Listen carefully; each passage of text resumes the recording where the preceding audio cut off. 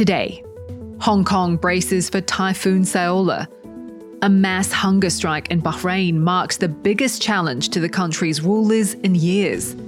The fight to preserve Australia's Indigenous languages.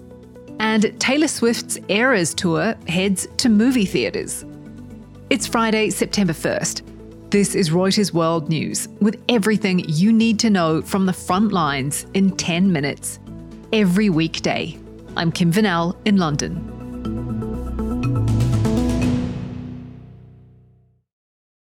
First, the headlines making news around the world. Two former leaders of the far-right Proud Boys have been sentenced to lengthy jail sentences for their roles in the January 6th assault on the Capitol.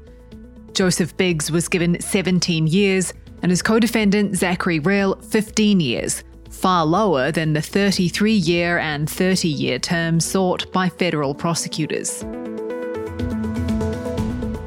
Typhoon Saola is barreling towards Hong Kong, packing winds of more than 125 miles per hour.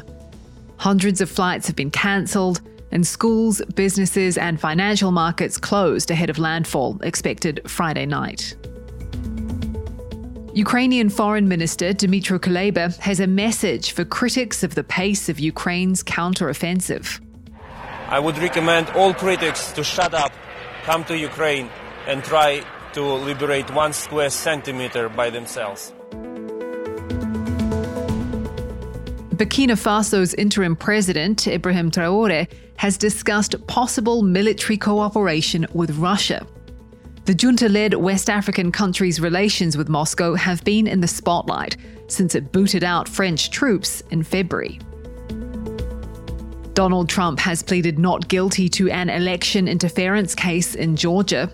The plea means the former president will not appear in person in an Atlanta court next week. Trump has asked to be tried separately from some of his 18 co-defendants. Supreme Court Justice Clarence Thomas has defended his use of a Texas businessman's private jet. Justice Thomas cited increased security risks after the court's decision to overturn Roe v. Wade to justify some of the private travel.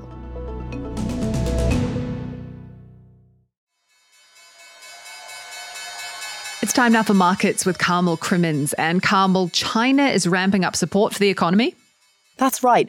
Authorities have cut some reserve requirements for banks, and the country's top lenders are also paving the way for further cuts to lending rates. They're trying to relieve some of the pressure on the property market, which is weighing on the entire economy. Against the backdrop of all of this, you've got Country Garden, China's largest private property developer. It's trying to avoid a default, and a key part of that is persuading creditors to postpone payments on one of its bonds. A bondholder vote on postponing the payments was meant to conclude yesterday, but the company has extended the deadline to 10 p.m. Hong Kong time tonight.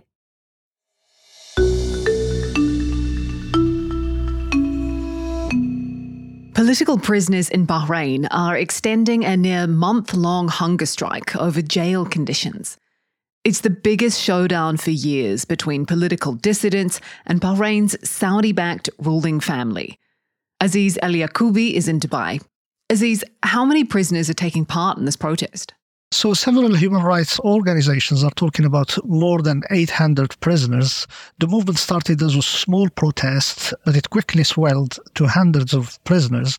However, the government disputes this figure, and they said in a statement to Reuters that only 121 inmates are striking. So what are they seeking?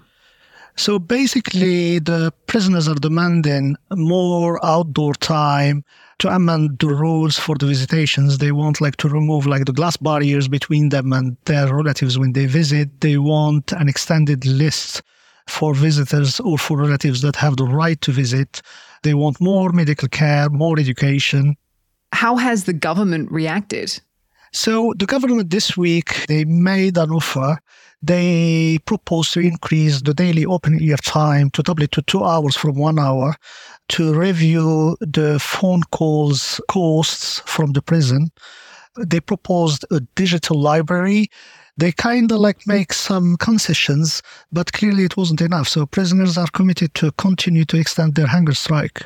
What are the risks for the government? So the risks for the government are very high. Many prisoners are very old and they have health issues.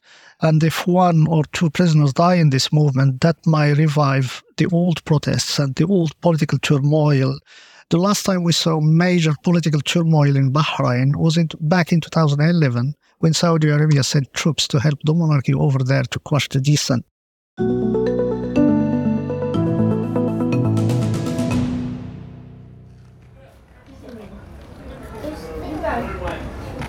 It's September, which means back to school for a lot of children, including in war-torn Ukraine.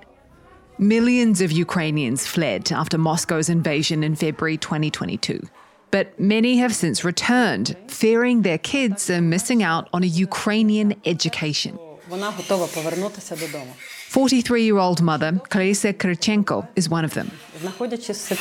She came back in March and chose a school in Kyiv with a bomb shelter for her 6-year-old son, Ulas. Clarissa said that despite the shelling, she thought it was important that Ulas got a Ukrainian education, so he would always feel ready to live back home. And Ulas, he said he was just excited to make friends. But when he said he wanted to be in the military when he grew up, his mother just said, God forbid.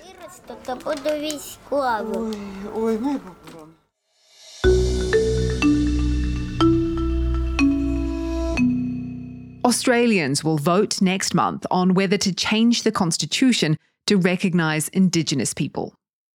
Protecting Indigenous languages is one of the key issues for Yes campaigners. Australia has one of the highest rates of language loss in the world, from more than 250 when European colonisation started to 150 in 2021. Alistair Parle visited several schools in Australia trying to reverse that trend. So we visited multiple schools in Sydney teaching 2 different Indigenous languages. And in those schools, you have a majority of children who are non-Indigenous. So it's more of a case of slowly introducing them to the language. Well, I think it's important as a proud Aboriginal girl to pass this beautiful language down to people who would look up to me or other Aboriginal people. That's Shaylin Smith, a pupil at Lethbridge Park Public School in Western Sydney. She's one of hundreds of pupils there learning the Darug language, which was one of the first to be heard by the British when they arrived in Australia in the late 18th century. One of the people helping to revive Darug is author and teacher Jasmine Seymour. She's also a descendant of Maria Locke, the first Aboriginal person to marry a European settler and one of the first to be admitted to a school to learn English.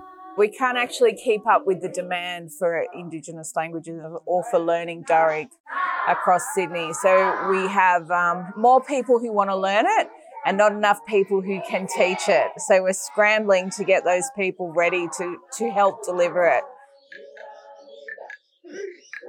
In Coffs Harbour, a town about a 5-hour drive north of Sydney, the children are really immersed in the local languages. It's called Gumbanagir.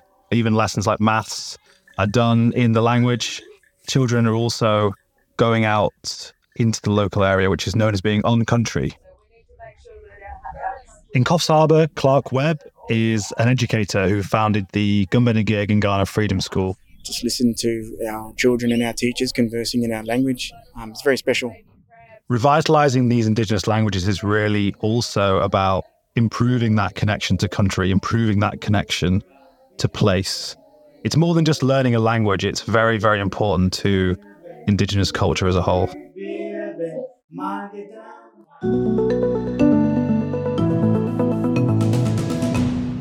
It was a cruel summer for fans trying to get tickets to Taylor Swift's Eras tour. But shake it off. Her concert film will soon be hitting the big screen. The documentary by Taylor Swift Productions will play in cinemas in North America starting October 13th. We're about to go on a little adventure together, and that adventure is going to span 17 years of music. How does that sound? Providing theatre chains with a high-profile title to help fill gaps caused by Hollywood strikes. Adult tickets for Swift's documentary cost $19.89 each, a nod to Swift's 1989 album.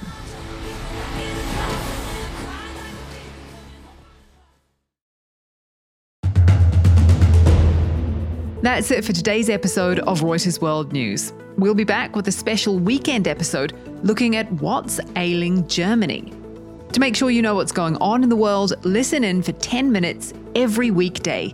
And don't forget to subscribe on your favourite podcast player or download the Reuters app.